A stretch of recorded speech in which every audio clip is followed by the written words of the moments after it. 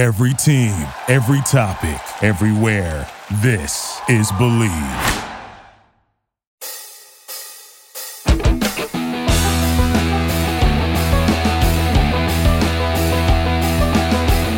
All right. Episode 6 is upon us. We are the Coaching Chatter Podcast on the Believe Podcast Network, the number one podcasting network for professionals. Joining me, as always, are my two awesome co-hosts, coming to you live from Mount St. Rainier in Washington State. It's Craig Ladd, and I think he just got a starring role in the newest Hallmark Christmas movie. It's Kurt Page. How you guys doing? Doing well. Fantastic, man. And that intro would only make sense if you could see us, which that might be something in the near future that you could be able to do. So streaming options are definitely on the table, but nonetheless, you can find us on Apple Podcasts, Google Play, Stitcher, anywhere you find your podcast. You can find me on Twitter at Coach Burton36. You can find my other shows, the Illegal Motion College Football Podcast, the Believe in Georgia Dogs podcast, and of course, right here on the Coaching Chatter Podcast. You can find these two, SOAR Athletic Training, a new business venture that's going to take off in the very, very near future. So be on the lookout for that. It's going to be the next big thing, not only in Tennessee, but I think in the Southeast eventually. So, guys, where else can we find you on social media? I'm at @DCraigLadd on Twitter. You can see me there. You can find Kurt Page at KurtPage629 and look for us on SOAR Athletic Training. We're going to be on the social media there, and just looking forward to getting our new announcements going to be going out for 2021. We got an exciting year coming up planned. Yeah, a lot of big things.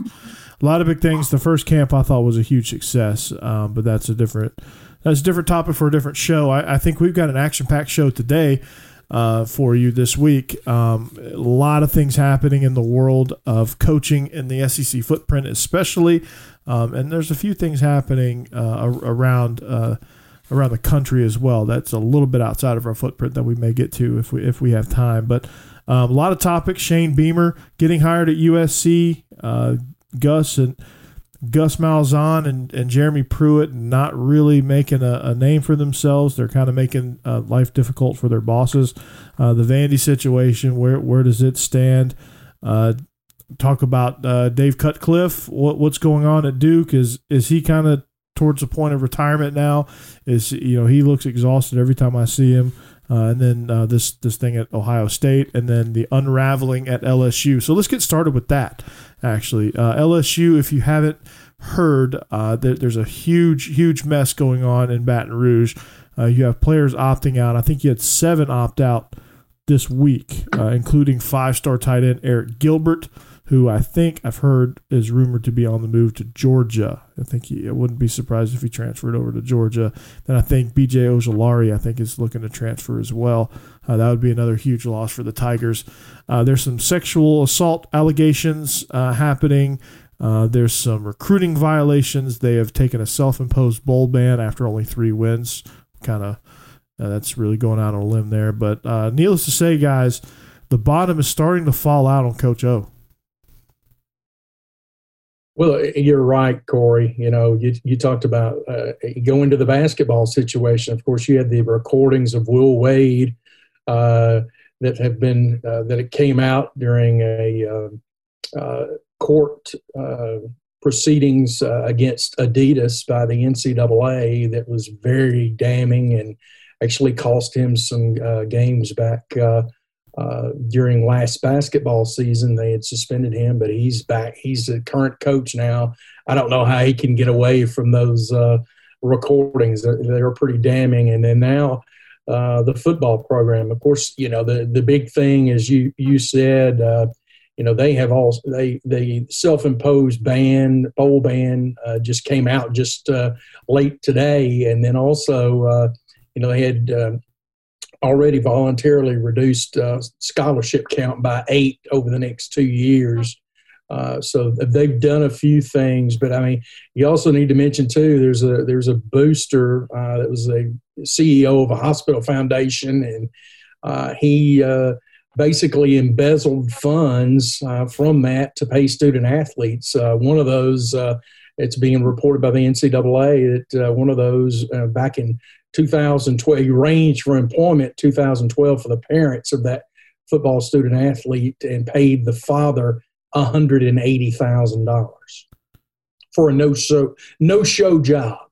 Ooh. Well, it's very unfortunate just to have it's really putting a disgrace on the season they had last year. We all know it was a remarkable season with Joe Burrow, and just the way everything came together for that one Cinderella season. And it looks like 12 o'clock has struck and they had to turn the slipper in. It's really unfortunate to see all the bad things that have turned out since that season, and just the misfortune they sure didn't handle it very good like champions, and it's really disgraceful for the SEC, and fortunate for Coach Orgeron to be part of that. And I guess when you're the boss and you're in charge of everything, you're going to go down and serve the consequences of their crimes and what they've been doing illegally. And hopefully they'll get to the bottom of everything and get it ironed out and be able to move forward. But it's going to be a lot of muck. I mean, it's just the start of it, they say.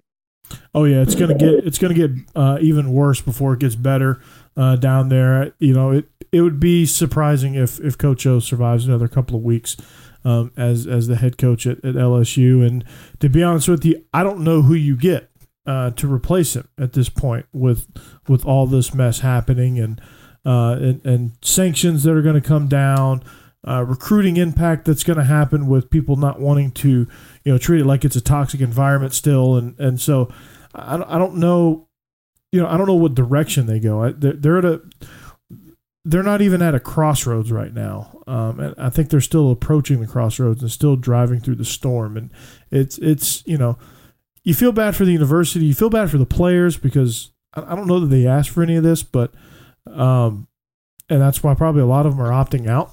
And so I think it's going to be something definitely to monitor as we go and try to. And right now it's still a mess. They're still unpiling it. They're still unraveling it. They're still unfolding it. Whatever adjective you want to use, whatever descriptor you want to use, they're still trying to sort through this whole mess and trying to figure out what's what, and still trying to figure out what the NCAA is going to do. How many more players are going to opt out, and then what are you going to do post Ed Orgeron? Because obviously, and if there's some things that can happen before January, they can fire him with cause and not have to pay his buyouts or severance or anything. They can just fire him and say, "See you later. Thank you for your service. Thank you for the national championship. Now you can move on." And so I think it's they're weighing those options. So there's a lot of things still at play for this LSU situation. So it's going to be one of those, hey, let's monitor this thing as we go. Sort of reminds me a little bit of the Auburn situation several years back with Gene Chizik. He wins a national championship, and 2 years later, he's gone. They fired him. Yeah, that's a great point, Craig. He won the championship, and then he was out. So who do you look to, guys? I mean, what do y'all think? Is there somebody that if Napier's still around, okay. If Napier's not nabbed up, just come right down the road to Baton Rouge and try to rebuild the brand of LSU. Do what he's done for the Raging Cajuns and just take that and implement it down in Baton Rouge. I think that would be a wonderful hire. I think you just got to get somebody that is going to be able to build a program from the ashes, because that's what it's going to be. You're essentially going to have to burn this thing down. And the difference between Chizik and Orgeron, which is a great point as far as comparison's sake, but Chizik just fell apart coaching wise. He made a few bad hires and had some guys leave and just couldn't, he had a once in a generation player in Cam Newton and capitalize on it. And then he didn't really have much else in the tank.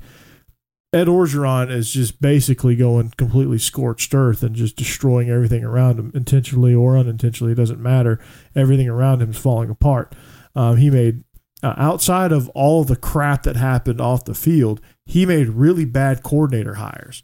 especially with Bo Pelini. I mean, he completely ruined his defense by hiring Bo Pelini. I thought that was an awful deal with him. I think he made a mistake of not trying to find another Joe Brady type to go with Ensminger, because I thought those two worked really great as a pair.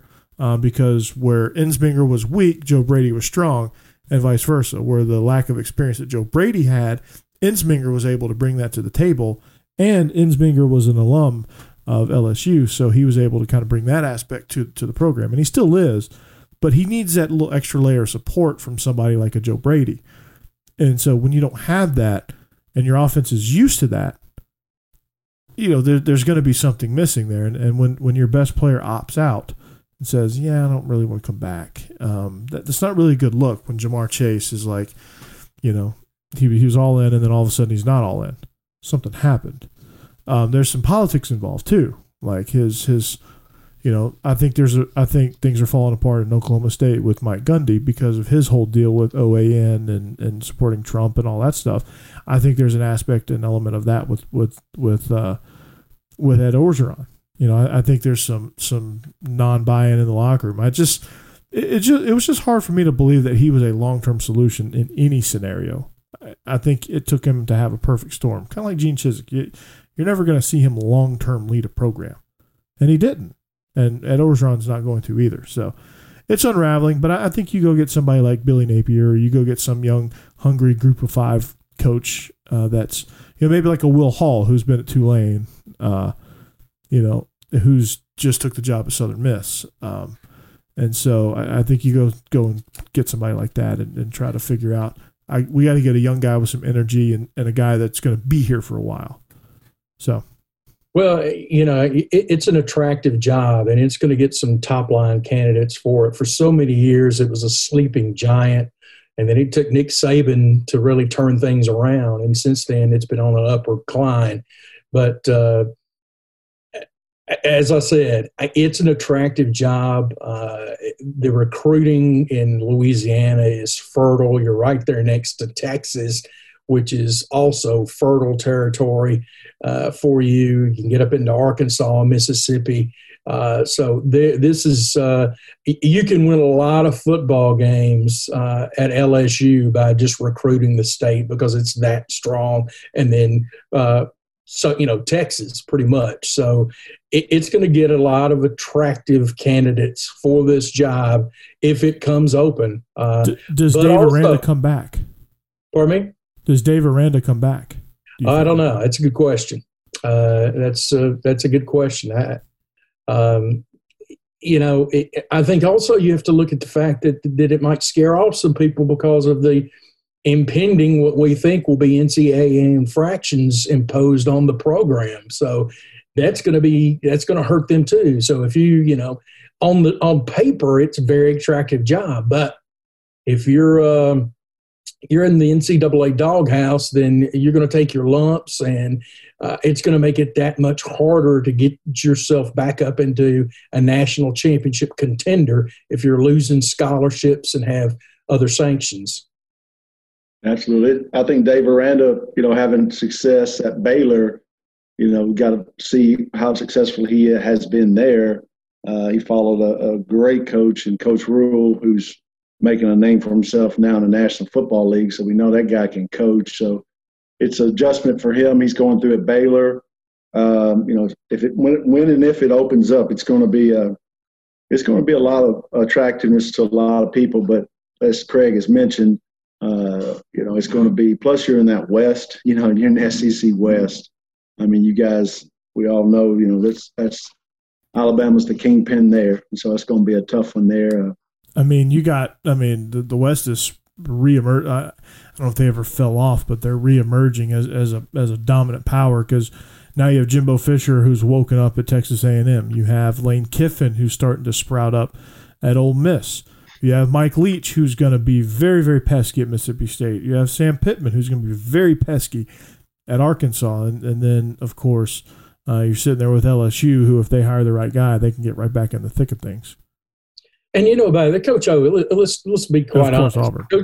Coach O, the I guess the baggage has followed him everywhere he's gone. So, when you hire him as a head coach, you got to know that the possibility exists of something blowing up in his face. I know when he was at Tennessee with Lane Kiffin, the word was, when they ended up, the mass exodus was, it probably wouldn't have taken it long, and Tennessee would have been in probation because of the antics that they were doing there. So the baggage has followed him. It's not like this is the first time I've ever heard anything going on with Coach O.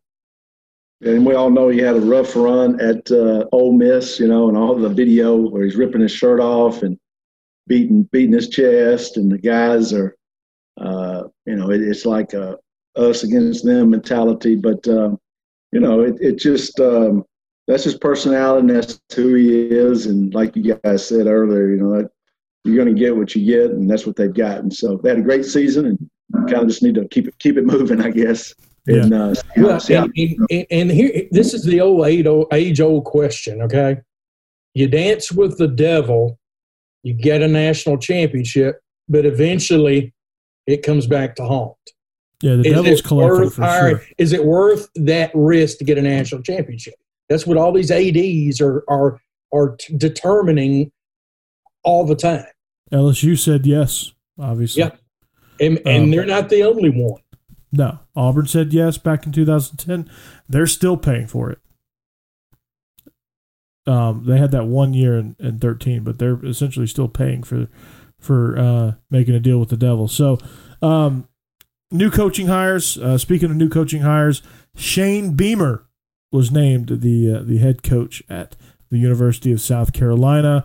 I have mixed emotions about this one. Obviously, he has a good pedigree with the family name, the Beamer name. He did a great job when he was at South Carolina. He's done a good job everywhere he's been as an assistant, but he's been a special teams coordinator, which I think is an important role. But in the eyes of a lot of people, it's not really an important role unless you're an offense or defensive coordinator. And he's never really had that. He's been some different places, and he's kind of been one of those under the radar guys. So a lot of people are scratching their head at this hire, and I'm still trying to wrap my head around what went on. As far as did a lot of other candidates that have previously been head coaches, have they declined? Was it a money issue? How did you get to Shane Beamer on your list when there's a guy right up the road in Myrtle Beach that just beat who everybody thought was a shoe-in for a playoff spot, just beat them in probably one of the best games of the entire college football season? Where was the offer to that guy who's in your state? Where was the offer to Billy Napier? Did he turn it down? Did they not like him? What was going on with that South Carolina situation? Not saying Shane Beamer's a bad coach or a bad choice. It's just I think there's some people out there that could take this level of an SEC job and run with it. And so it's just unfolding the situation and then prognosticating how I think or how we think that Shane Beamer is going to fare at South Carolina. How do we see this unfolding? Well, I'll say this. Apparently, he impressed a lot of people during his tenure at South Carolina. I think they also like the fact that he is an excellent recruiter. They want him going head-to-head against Dabo and getting some of those kids out of South Carolina that are big-time recruits that they've been losing out on. Tennessee in the past has gone in and got good ball players from South Carolina. Albert Haynesworth, for example, was from South Carolina. But Corey, you talked about the fact that he's special teams. I don't really have a problem with the fact that a lot of people, I've heard this of, he's never called plays. I don't have a problem with that. I'm a firm believer in you're only as good as the people around you. I'm a firm believer in hiring people that are a lot smarter than I am. And I think if you do that, you get your offensive coordinator and defensive coordinator, then I don't have a problem with the fact that he's never called plays. That doesn't bother me a bit. Well, I think he was on the staff with Steve Spurrier, so If I'm right about that, I think he was. So he's seen the old ball coach call plays, and he's been with Lincoln Riley too. Yeah, and he's been with. So I think he's got. You can check that box off. He's seen good play design. He's been around those guys. He's been in the room. He had a title, I guess, this year of being either the run coordinator or pass coordinator for offense. He's been more active in that role. But I think the number one thing is Craig's talking about it. His number one gift to South Carolina will be recruiting and getting those players and going head to head with Dabo and surround. I'm sure he knows the guys to get that are really good recruiters that can get out there and put the time on the road and get in the homes and get where you got to get during this pandemic, because they've got to get with a lot of players. For this cycle, they're probably behind, obviously, but for the future, they've got to get in these 10th grade homes, these 11th grade homes, and he's been down these roads before, so he knows. And he's got, as we mentioned, his dad coaching for decades in that area of the country. So I think he's got a great leg up on a lot of people. It was puzzling that Coastal Carolina coach didn't but he may be waiting on something. A lot of guys from that group of five, sometimes they sit back and really wait for the one they want to go after. So it was a he came from the dark horse. Mm-hmm. He definitely came from the dark horse. Job and getting mentioned, and then he just built the momentum. So I think he probably had a great plan going into it, and we'll see. South Carolina's never had the greatest players. They get to 3 and maybe a 4-star, but you got to do more with less, and we'll see how well he does. Well, let's run down where he's been and what he's done. First of all, your number one recruiting priority is Gunnar Stockton, the quarterback out of Rabun County, 2022. Stick with him. Get him to commit and sign. That's priority number one, because he's going to be your franchise quarterback. But you look at family. His dad built a program from the ground up, basically, at Virginia Tech.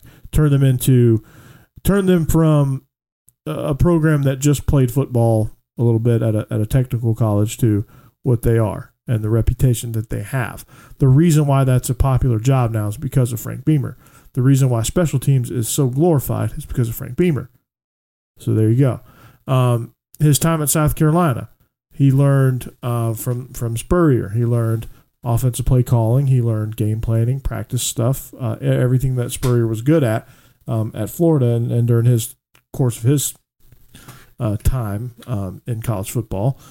He's soaked that up a little bit. And then he went back to Virginia Tech, obviously, for a little while. And then he went to Georgia. He learned he went to the recruiting academy. Him and Sam Pittman were charter members of the Kirby Smart Recruiting Academy. And so I think that's where he got a lot of his recruiting chops. And then he went to Oklahoma and kind of learned as a young, fresh head coach who had really not been a coordinator long. I mean, I wouldn't really say Lincoln Riley was a major coordinator for very long before Bob Stoops said, okay, here's a job. Here you go. Take it. It's yours. So I think he kind of learned a lot from Lincoln Riley and kind of how to build a program on the fly and really take a program that should be achieving better than it has. Kind of like that Ferrari that's been stuck in first gear. So he's learned a lot in that regard. So Craig, I think if you piece together all of that stuff with Shane Beamer and you take those parts, I think he's done a good job of spreading his career around to figuring out, okay, I need this piece. I need the recruiting piece. Okay, I got that. Bam. Okay, I got the special teams piece. That's an important phase. I'm going to hire great offensive defense coordinators. Check. Okay, program development. Okay, Lincoln Riley. Check. Steve Spurrier. Check. All right, brand new coordinator hire from Kirby Smart. Check. Came in from day one. Okay, so he got a lot of things going, and a lot of things going. So Craig, I think, I don't know what you were about to say there, but I think it's, I think ultimately it could work out for South Carolina. I think if they're patient with him, it could end up paying dividends, and it's all going to come down to strength and conditioning, offense and defense coordinators. Those three hires are going to define his tenure at South Carolina. Would you agree or disagree, Craig? No, I agree with that, Corey. There's no doubt that those are huge hires for him, and as you said, will determine his success and longevity at South Carolina. And what I was going to say is, here recently, it used to be if you had a head coaching job, if you had a job open, you wanted a guy with head coaching experience. Now it's kind of changed, and you mentioned it, Corey. All the different coaches that Beamer has coached with, I should say, and it's become now who is your influence? Who have you coached with versus head coaching experience? For example, Jeremy Pruitt at UT. The Saban tree there. So it's kind of come full circle with that. Joe Judge is a great example. Yeah, absolutely. I mean, it used to be, like I said, these what you wanted, the assistant coaching jobs were at the lower level college positions. That's what they got, the assistants, and the Power Five were going after South Carolina, big state schools were going after guys with head coaching positions. This seemed to have changed here in the last few years, and it's interesting to see, how the dynamic of that, and will it change back again? Who knows? It's all cyclical. One thing about that is the payout for these coordinators. I mean, an offensive defensive coordinator in SEC makes, by and large, will make more money than a Group of Five head coach. And so I think that's that what you're paid is the value in that position. So any of these guys that we're talking about that are looking at a Power Five job that's a Group of Five head coach, payout wise, they're less now than coordinators. So depending on what conference you're in and that type of thing, and also your pedigree too as the head coach of a Group of Five. So there's a lot of things to balance it against and look at it. But I think the value in hiring coordinators and guys that have been at the big show, if you will, I think that's kind of gaining momentum. I think it's a great point that you brought up there, Craig, and Corey, talking about all the different places and kind of putting a puzzle together, So he has experiences and he has influences where he's been impacted in his coaching experiences.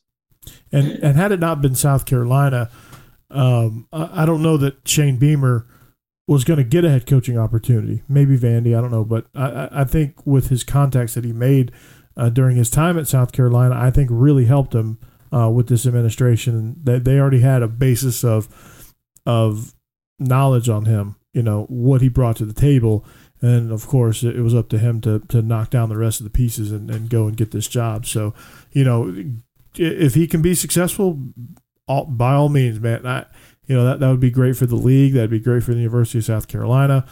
That would be great as a balance of power in that state with Clemson, because there's no other school in South Carolina that's on that level, even Coastal or Saying that, Corey, I think that's a great point that they know a little bit about. Well, they know a whole lot about him. He was there. Beamer was there at South Carolina.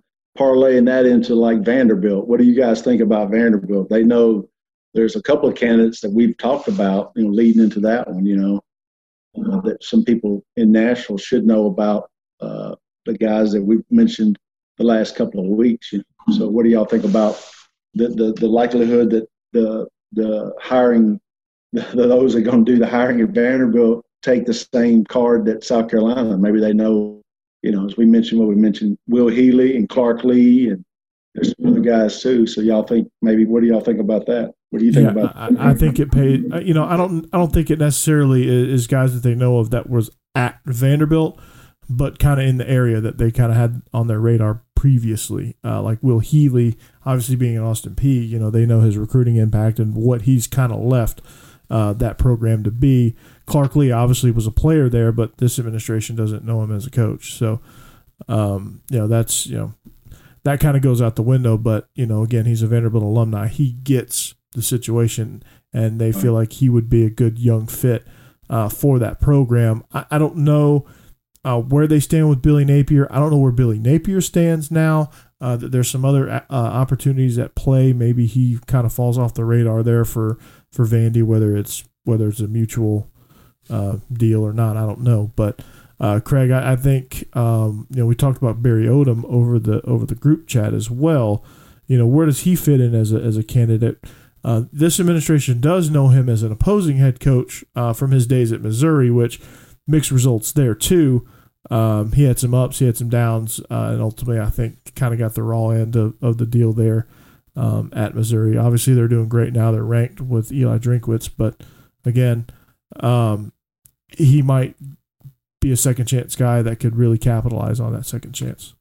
Well, guys, according to footballscoop.com, the scoop. Jeff Fisher and also Bill O'Brien have expressed interest in the job. Of course, Bill O'Brien, former Penn State coach and Houston Texans coach and GM. So that was an interesting name that's popped up there. And then also the word sources have said that Vanderbilt has interviewed Clark Lee, of course, the Notre Dame defensive coordinator, former Vanderbilt player. He has been interviewed for this position, and also supposedly they've discussed the position with Jamie Chadwell. Word on the street is with him is he wants to wait until his season's over, and I can't say I blame him.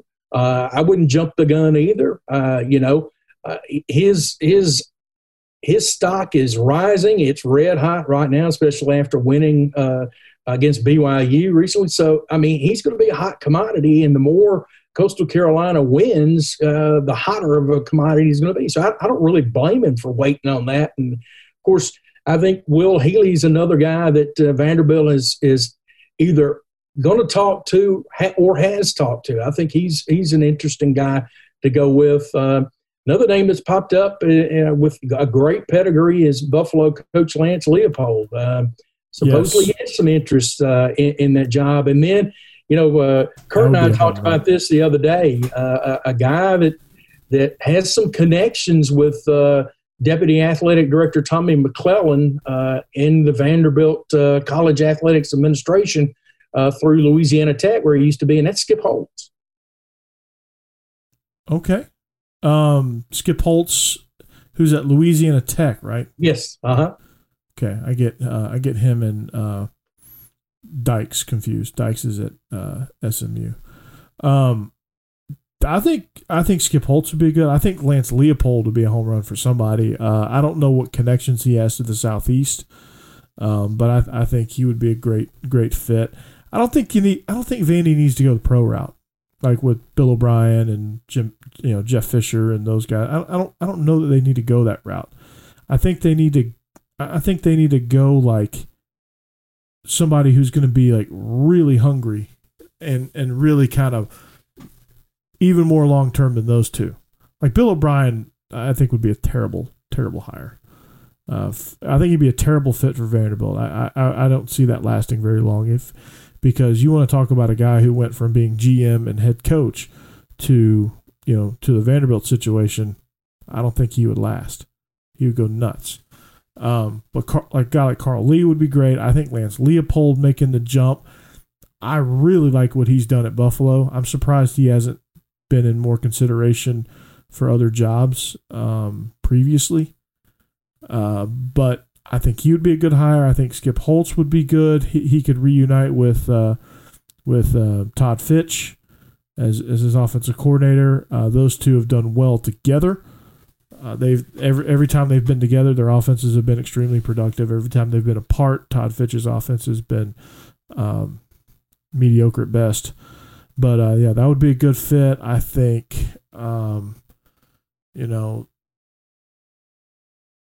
I don't know where I stand with Barry Odom. I kind of go back and forth with that.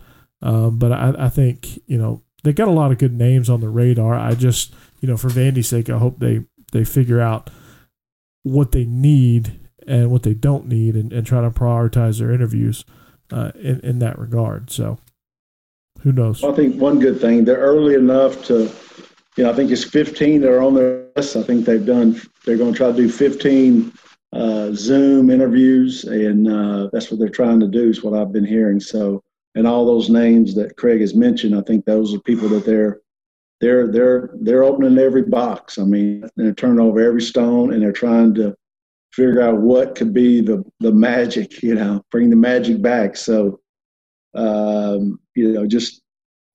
have to really get to know these personalities and what's going to be a great fit and how these people are going to surround themselves with a staff and who they're going to bring in and what type of energy they're going to bring. And they have the best news out of all this is they've committed. I've heard close nearly to, and we've all heard this before. And I got to believe this has got to happen this time. I think it's over $200 million into upgrading all the facilities there at Vanderbilt. So I think upwards of $275 million actually is what I've been hearing. So that's an unbelievable amount of money, but that's what's been talked about. So if they can do that, I think that gets a lot of interest with a lot of coaches, and more so gets interest with players if they can see new facilities going up and upgrades, and that'll help them recruiting because the bottom line, they got to get players in there. Yeah, no doubt. And they got to get players in there.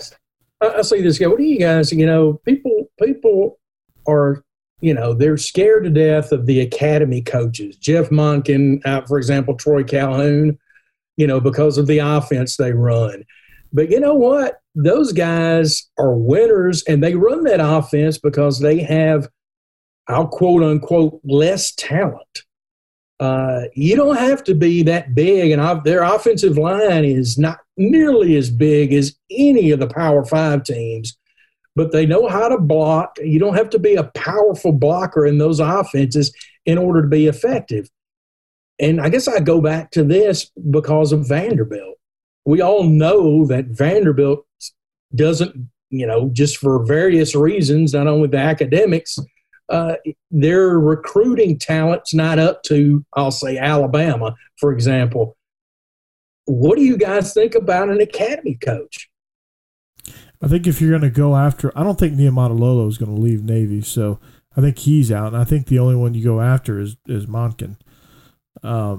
And I think the reason why people are so hesitant is because of what Paul Johnson was able to do or not do at Georgia Tech. He had 2 really good seasons where he went to the Orange Bowl, but outside of that, it was surrounded by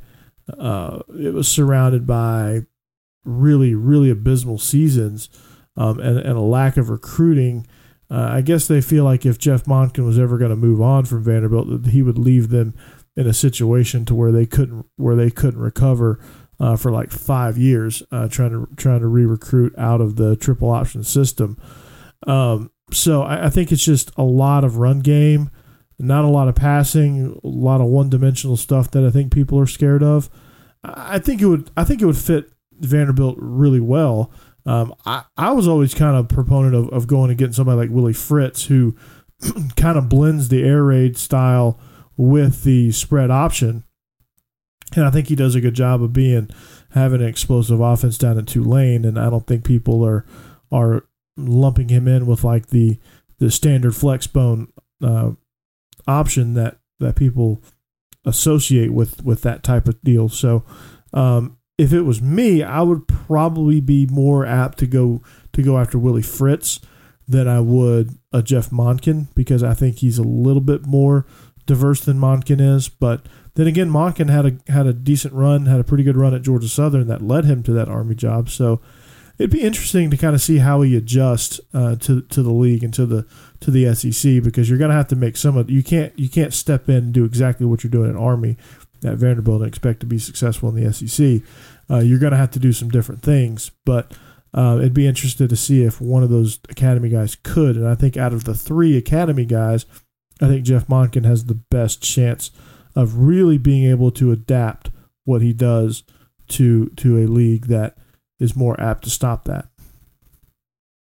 Well, I think a few years back, you guys probably remember Watson Brown, his last tenure there. I think he tried to go to the wishbone, and it really takes a while to get the guys in that system, and you got to recruit to that system. And people are not really aware of how the Naval Academy and how Air Force and how Army, they're able to recruit an enormous number of players over the limit of 30. So they have an Army prep school, a Navy prep school, and Air Force prep school. So they'll sign 90 to 100 guys going to be freshmen. And so they whittle that group down to 30 after their freshman year. So that's their signing class. So they sign. It's kind of skewed. It's a skewed system because they sign 10. They'll sign 8 to 10 quarterback types, and then they'll sign 20 or 25 halfback types. Now, if Vanderbilt can do some of that, because you're going to miss on some of those guys, that's the problem. I think going to and having. And, it's the recruiting is going to change drastically for those guys when they go to a Division I program that doesn't have that capability. United States Air Force, United States Army, they have United States Naval Academy.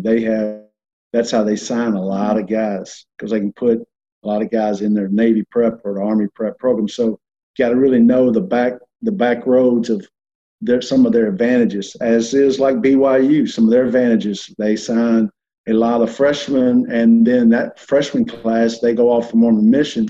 They don't count against them. So then they come back, and they're 20, 21 years old, and they're now a redshirt freshman, So that's an advantage the BYU program has. So Vanderbilt has to figure out kind of what, we got to get it. We got to figure out what's going to be our advantage and try to stick to it. If you could do anything different than what the other teams are doing, and that was why Woody Woodenhofer was so on defense when he was there. He had a slant tackle, ran the old Pittsburgh defense. So whatever we come up with, say it's a gimmick or it's got to be different than what the other guys. You can't run what Alabama runs because you don't have Alabama's personnel, and so you're going to have to figure out what to do. So it's going to be interesting to see, one of these creative coaches, what they do and what they can do different that'll really should be able to highlight the Vanderbilt student athletes on that field. What about somebody like a Graham Harrell coming in with like the Mike Leach type system? Graham Harrell from USC. Yeah, he is a Mike Leach student. What do you guys think about him?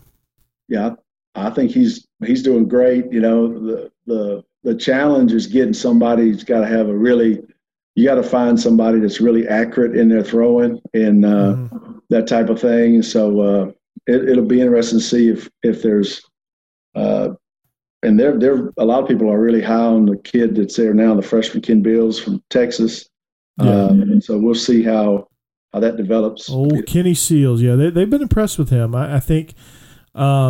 I think for continuity purposes, the name that Craig brought up was Skip Holtz. I think he's done some good things at Louisiana Tech. I don't know long term how good he is at building programs and things like that, but I think for continuity purposes for this offense, it was starting to kind of figure some things out. Maybe they were starting to have a little bit more success. I think reuniting him and Todd Fitch would be something beneficial for Ken Seals as well, or could be beneficial, as a way of kind of getting some of that already planted learning base. So there's a lot of great candidates out there. Again, I think the moral of the story here is you got to find somebody who's creative. You got to find somebody who's in it for the long haul. And you got to find somebody who's willing to stick in, build the program, take your lumps, understand that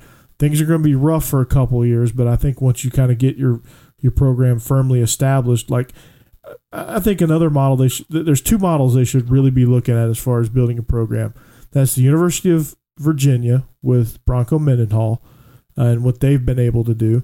And you got to look at Northwestern with Pat Fitzgerald. You got to look at those two as like your model programs for what Vandy needs to try to accomplish in the path they need to take. Because I think if they can do that and they can replicate that and they can find somebody that could be their version of Pat Fitzgerald or something close, maybe it doesn't necessarily have to be an alum, but somebody kind of like that in that same mold, I think you're in great shape. And your program's going to be in great shape because Pat Fitzgerald's done a tremendous job at Northwestern in building that program. I think, recently the new chancellor has come out and said that they're going to really pour money into the football program. And Kurt mentioned it before. You know, we've heard that before. Let's hope it happens this time. And with that, I think it's imperative that they get their number one choice. The guy that they really want, I think they need to get him. In order to get him, he's going to have assurances that there's going to be a huge upgrade to the facilities. There's also going to be a huge upgrade in the amount of money that is pooled for their recruiting budget. You got to have those assurances in order to get your number one candidate. I think you want your number one candidate, and you don't want to settle for someone. I think that's a good point. I tell you, just sitting there brainstorming, I really like the push that Lovie Smith did. I guess it was 2 years ago or last year, maybe. My pandemic mind is kind of, but he had a graduate transfer. I think he had like 25 graduate transfers. Do y'all remember that? He had a big JUCO push, I think. Okay, so at Illinois.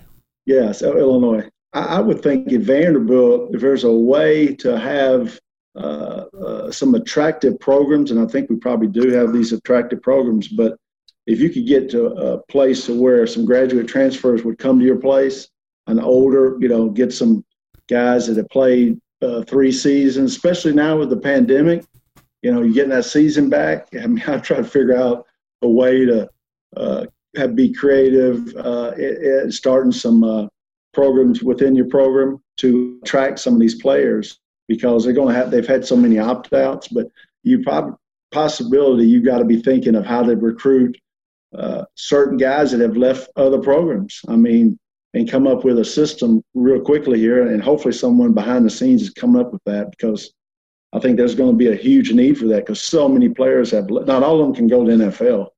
Not all of them going to be NFL-ready players, so they're going to look for a year or two to play, and what better conference to play in than the SEC.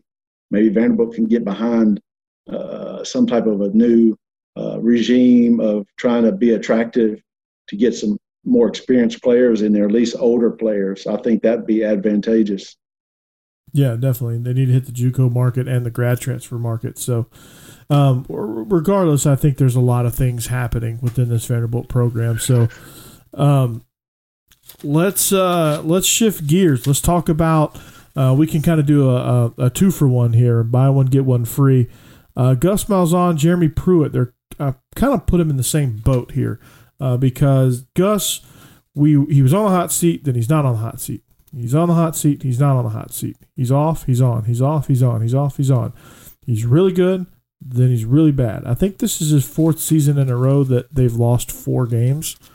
And then Jeremy Pruitt, just things are really just going from bad to worse with him. But I think with Pruitt's situation, I think he's going to get a chance to make some changes offensively. And I think Gus may survive because his buyout is still really high.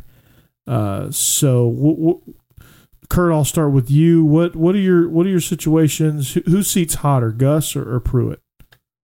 I would say from the outside looking in, it would be Pruitt, but I'd say internally, it's probably Gus Malzahn. Even though the buyout's huge, I think expectations are much higher for Auburn than they were at Tennessee. I think people knew Tennessee was had been through a lot. The number of coaches they've had to leave there, but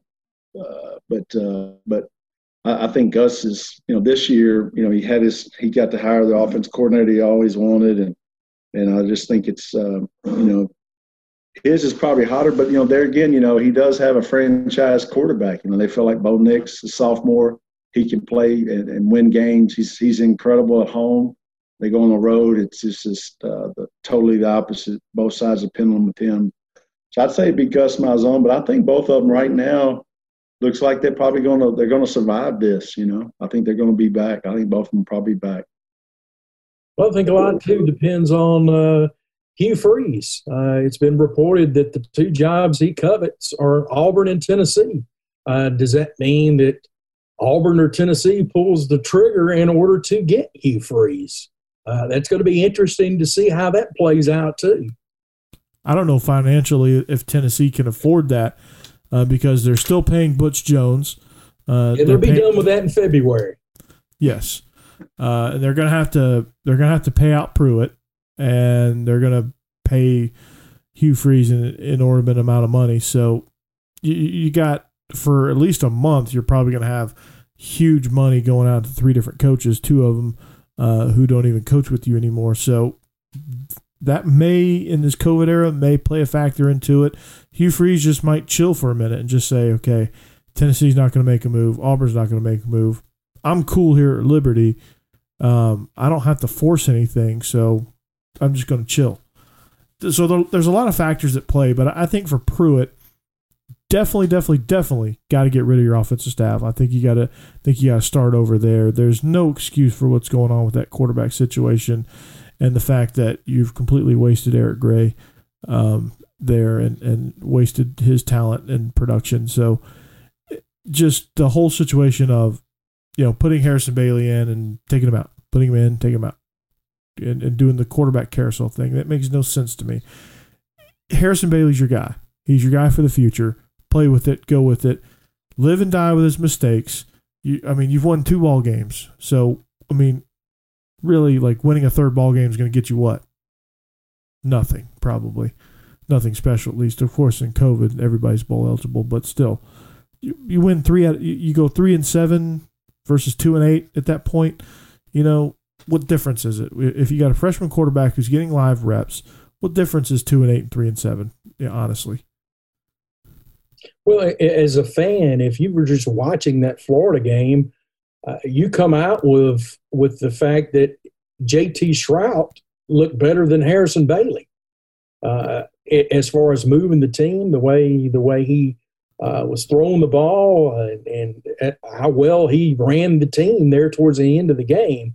So, just from that perspective, you got to say that Shrout looked better than Bailey did in that. Now, I don't understand why Brian Maurer came in for just certain plays, came in for one play and then went out. I know one play he came out and just handed off to Eric Gray. It made no sense to me whatsoever why you bring him in for one play, then take him out, and it's a running play. To hand it off to the running back. I don't get that. I'm with you guys on this. If you have 4 quarterbacks, that means you don't have one. That's basically it. And you didn't develop those guys well enough because, Strout's not consistent enough. Harrison Bailey is just still very green in what he's doing. And you can see flashes of what he can bring to the table, but he's just not there yet. Maurer is completely he's calling out fans, telling them get in the arena, and then you have Garantano, who's a walking turnover. So, what do you got? Roll with the kid. All things equal, roll with the kid.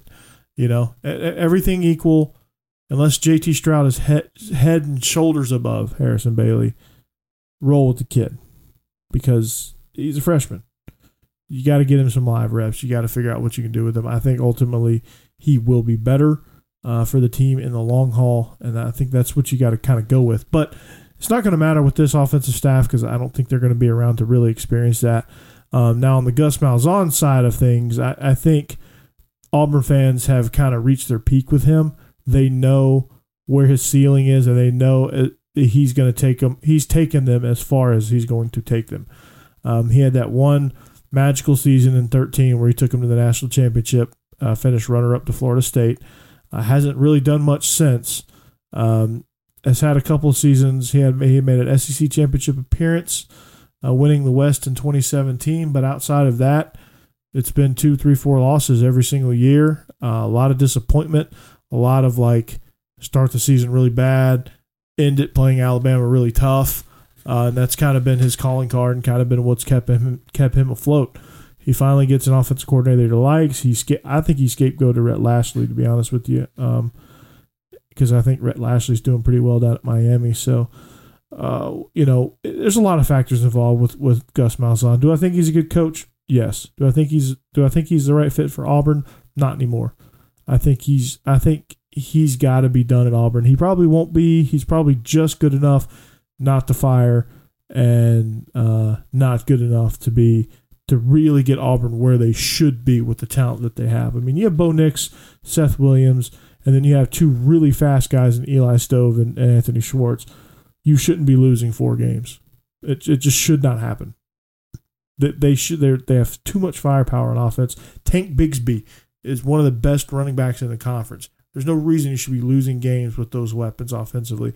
Kevin Steele's done a tremendous job with his defense. There's no reason you should be losing games the way you're losing them with that kind of talent. And that's what frustrates me about Gus Malzahn, is that he does find ways to lose games and disappoint you with that kind of talent. And that shouldn't happen, especially in this league. When you recruit as well as they do, you shouldn't be this bad and this poorly and play this poorly at times. You shouldn't be this inconsistent. So, Kurt, I think, when you look at the inconsistencies, I think that's where you got to kind of judge him. Is, are they, where can you take us long term? Okay, we've already picked you apart. We know what you bring to the table. Can it sustain long term? Yeah, I think that's a big question. The player, I guess what you're getting to is player development and making sure that you're putting these guys in the right position to be successful.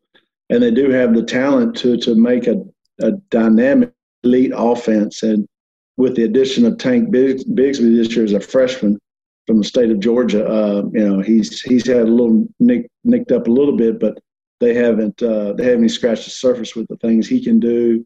And they've got to get there. This will be a big test for them this Saturday night playing Mississippi State. If they were to stumble their toe there, I could see a lot of things getting changed if they put on a good show there. This is the first time they've ever had a season, and thanks to COVID, I guess, to play Alabama and lose to Alabama and still have a few games left, So that's going to be key to see how they do this Saturday night against Mississippi State. Craig, I think, when you look at their defense, they're led by Smoke Monday, but they have a lot of guys that play really well together. And I think Kevin Steele has kind of really put together a great unit that plays hard for him. Well, I think you can look at Tennessee's problems. You can look at Auburn's problems, and they're the same. Quarterback. Inconsistent play at quarterback has caused both of those teams. I thought Nix played very well against Texas A&M. Now, he has played horribly in some other games, and they've lost. One at South Carolina, a loss that should never have happened. We've seen how woeful South Carolina has been here down the stretch. But, poor quarterback play has hurt both Tennessee and Auburn. And, you got to have a quarterback. If you look at Alabama, and you look at Florida, the two teams are going to be in the SEC championship game, and they have two of the best quarterbacks in the country. And that's where it all starts. LSU problems. Where does LSU's problems? No quarterback. Joe Burrow's gone. How can you have anybody to follow up behind Joe Burrow? Yeah. They have, LSU's case, they have nothing. They have nothing to hang their hat on offensively because everybody that they had that they could possibly hang their hat on had opted out. So, that's neither here nor there. Let's jump outside the footprint for a second. Again, I feel like this is a weekly occurrence right now until he leaves. It's the Jim Harbaugh segment, where somehow Jim Harbaugh it just makes his way into our show. Michigan is back in the headline. It is guaranteed that they are not going to lose to Ohio State this year. Why? Because the game got canceled due to COVID. And what happened? Well, the Big Ten said, we're not going to be left out of the playoff. Ohio State, it doesn't matter how many games you play or don't play. You can be eligible for the Big Ten championship. It's okay. We need you in the playoff badly. So they bent their rules for Ohio State because A, Justin Fields is a Heisman candidate. B, they're a playoff contender, as you can tell by the rankings. And C, they have I think they have a legit shot at winning the college football playoff if they are put in it. Now, whether or not it's fair that they only play 4 games and get in, and the other teams play 10 and have to contend with all that. The fairness of that, that's a different topic. But if you look at just what Ohio State brings to the table, they're just as dangerous as anybody. So, what are you guys' thoughts on the Big Ten bending to Ohio State? If I'm Indiana, if I'm Northwestern, I am irate right now. I'm not surprised at all, and I really don't blame them. Similar to what the ACC did with Clemson and Notre Dame, they want their horses in the championship series, and I don't blame them. The prestige, the money that goes along with having a school win the national championship is worth its weight in gold. I mean, it's like I said, I'm not surprised by it at all. Now, do I think maybe just because of the fact that Ohio State has going to have less games than any of the other possibilities that are going to be in that championship ring, should they be penalized for that? I think it needs to be looked at a little bit, because obviously you're going to have a team, let's say, for example, Alabama, that's played the number of games they have versus the number of games that Ohio State is at. Ohio State has a distinct advantage because they're not nearly going to be nearly as beat up as teams are that have played 11 games. Well, I have to throw this out. Just the way I love the way BYU and Coastal Carolina got it worked out. They couldn't. Coastal couldn't play Liberty. Liberty, too many COVID. Just yesterday, Texas A&M, they can't play Ole Miss, and Ohio State couldn't play Michigan. I wish they would have got together and let's go Ohio State and Texas A&M. We're going to meet up and play. Conference said nope. I think that's wrong in these times. I think both of them needed a game, and both of them needed to play. So I think they should have been able to play, even a neutral site. Meet it, go play in Indianapolis, and in Hoosier Dome right there. I wish we had that pulled together. I'm with you too. I commend BYU for doing what they did. They sent the truck and started going before the deal was even signed up. So y'all take off, head towards South Carolina. And they didn't care. And they would have played Washington had the Pac-12 allowed it, but Pac-12 said no. So they had to move on to Coastal Carolina. And it's crazy that, you come into the coach's office, it's Wednesday, and you're playing Saturday, and you say, oh, yeah, by the way, we're playing Coastal Carolina, an opponent that we've never played before. We have zero film on them. We have no reason to prepare for them. Let's prepare. And you saw that game was a lot of fun to watch, by the way. That you saw a game that had just about every sort of scenario you could have. You had a brawl or scuffle, I guess. They mugged the quarterback. Yeah, they mugged the quarterback. You had crazy turnovers. You had dominant run game with Marable for Coastal Carolina. You had physical defense. You had through the air passing, and you had a goal line stand at the end of the game to preserve a win as time expired on the 1 yard line to preserve a victory for Coastal. I mean, you had it all, man. It was like two boxers that got in the ring that never seen each other before were just wailing on each other for 4 quarters, and it was awesome to see. And those two teams had something to prove, and they played like it. They really did. You're exactly right, Corey. They wanted the national spotlight to be shown on them, and it was, and they played like they wanted to get respect from the national media, from the college football fans, and they played the way that I should say they had something to prove. We want to show what we're like. We want to show that we're a good football team. And it's a shame somebody had to lose that because it was good. But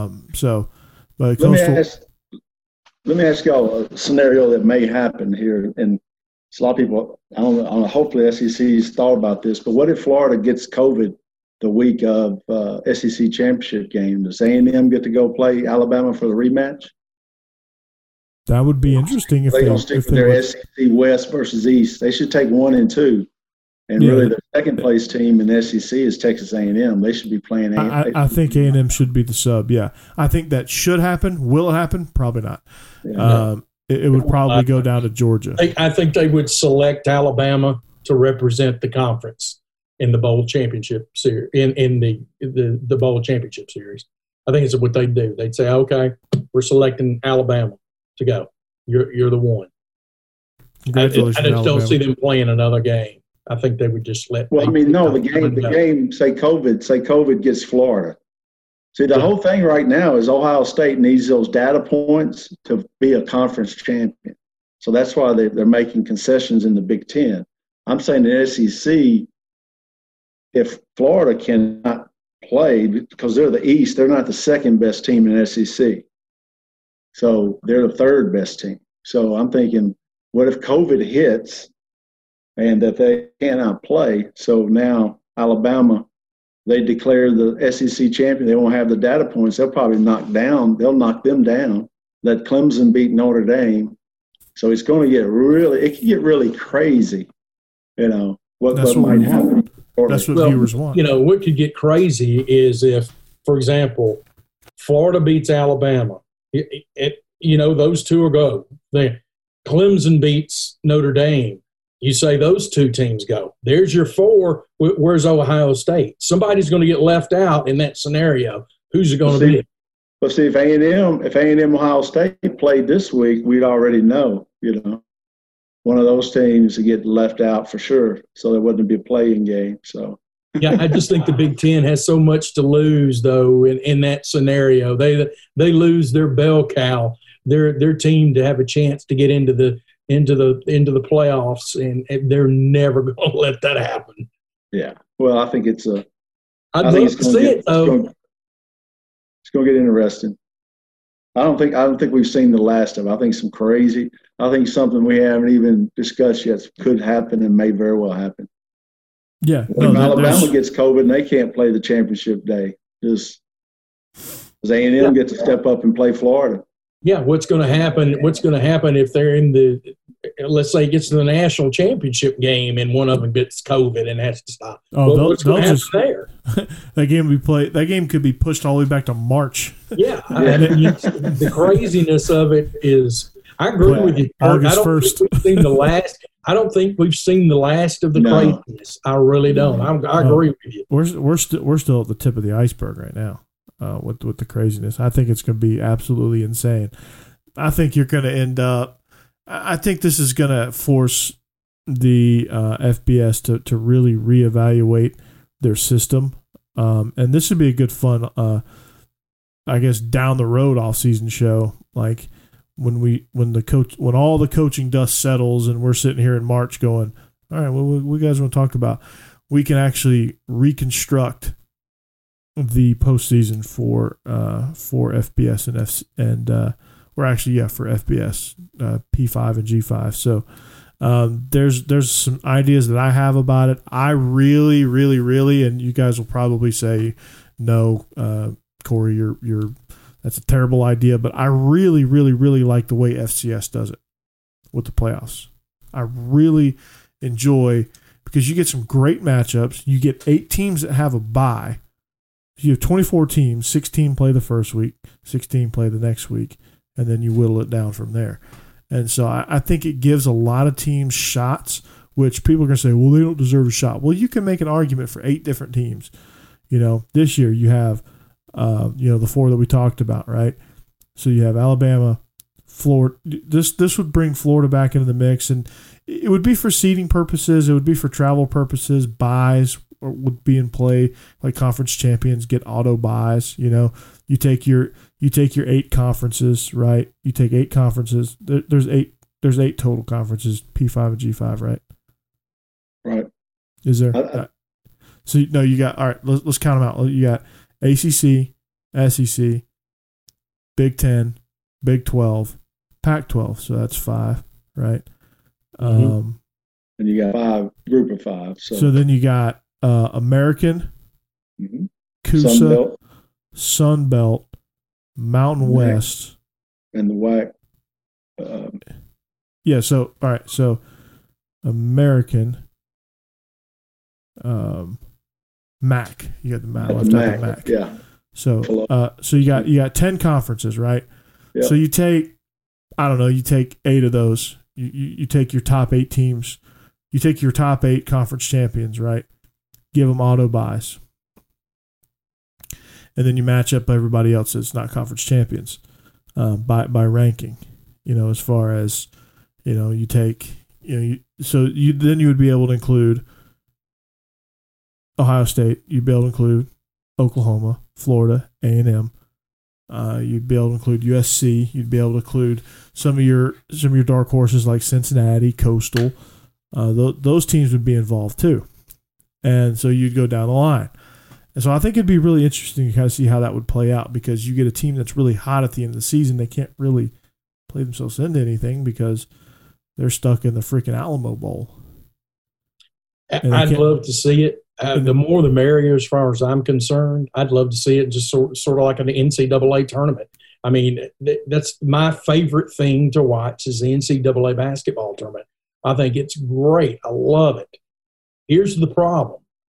The Power 5 teams are not going to let the non-Power 5 teams get in there and take away from a potential team that's left out of that tournament that's a Power 5 team. Not going to let it happen. They don't want to share the wealth. They control. They have all the power. And don't be surprised if they break away from the NCAA. I think it's going to happen. They're not going to share. Guys, they never have shared. They don't have to share. They're not going to share. No.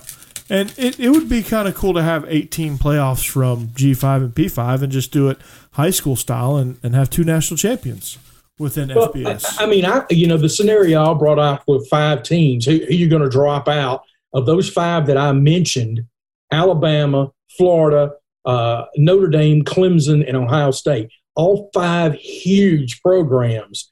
Which of those 5 are you going to drop out from the playoffs? Which 5? Whichever one you're going to drop out is going to make that conference extremely angry. And I hope, as a result, they expand the playoffs. Yeah, because it's not. I don't think it's a true national champion. You at least got to get the conference champions involved and a few at-large teams. At the bare minimum, 8. I think 8. It is where you start. You get your 5 champions, and you can do this on the G5 level too. So you can have 2 national champions. So you get your 5 conference champions. So like in a G5, let's say you get Boise. Who's give me a Coosa team? I'm drawing a blank. You get Marshall. So you get Marshall, Boise, UCF, Buffalo. All right. And yeah, that's 5. You get those 5 teams, right? They're in because they won their conference. That's just hypothetical. Then you get 3 other teams like, Cincinnati, Memphis, and Nevada. They get in. Your 3 highest rated G5 teams. Let's go. Same with Power 5. You take your 5 conference champions, right? So you take USC, Oklahoma, Alabama, Clemson, and Ohio State. Take those 5 teams. Then you take your A&M, Florida, and whoever else would be that 8th team. I don't know who that would be. Yeah. Maybe might be Iowa State. Iowa State or Northwestern or Indiana or somebody. You take your next 3 best teams and you rock and roll. That would be a great scenario, I think. So a lot of good things. We all grew up with a bowl, with all the different bowls, and I've seen a lot of stuff where they've talked about making it so the bowls are part of a national championship, and you could make it certain bowls for the group of 5 and certain bowls for the Power 5 and pitch it to the TV. And I think the NFL has taught us how to set up a great tournament, and they're going to expand this year with wild cards. So they're adding an extra wild card. Yeah. So it just football, people want it, and I think things are really going to change this spring when they see some of these other conferences that waited and they're going to play, and people are going to start wondering, like, well, maybe we can we've always, I think football is just going to get stronger, and they got to come up with more. They got to really think outside the box, because everybody is thinking outside the box nowadays, and they're going to see it grow, see things are going to get expansion going on. So it'd be exciting to see how this happens, and gives more exposure for the players, for the coaches, for the programs, for the cities. I think it's a great, great thing that can happen. So, well, guys, look forward to that. That's going to do it for us today. A lot of great things on the docket.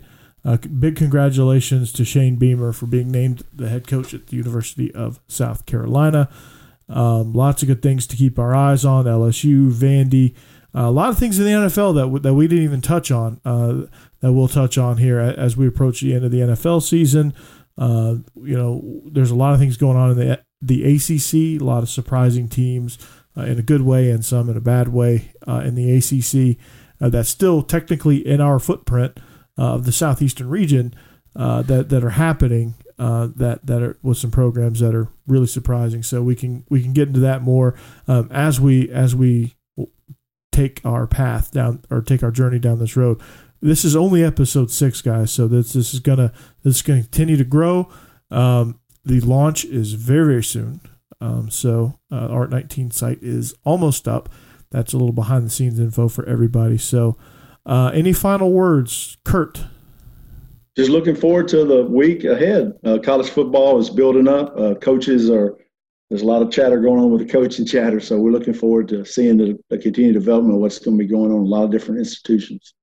Craig, in the words of the show ESPN Sports Reporters, or whatever that show was on Sunday mornings, do you have any parting shots? Well, I'm going to be interested to see how quickly Vanderbilt pulls the trigger on their coaching position. Will we be sitting in next week and talking about Vanderbilt having a new head coach? Be interesting. That'd be certainly exciting. So for Kurt Page and Craig Ladd and the SOAR Athletic Training that they represent, I guess I represent it too a little bit, so not on the level that they do, but a lot of good things going on there. This is the Coaching Chatter podcast on the Believe Podcast Network, the number one podcasting network for professionals. Find us, subscribe, rate, review, all of the above. We have a good thing going here, so leave us some feedback. We'd love to hear from you. Again, for Kurt and Craig, I'm Corey Burton. This is Coaching Chatter. We want to wish you guys a great weekend. Enjoy the games, and we'll see you next week. Good night. Thank you for listening to Believe. You can show support to your host by subscribing to the show and giving us a 5-star rating on your preferred platform. Check us out at Believe.com and search for BLEAV on YouTube.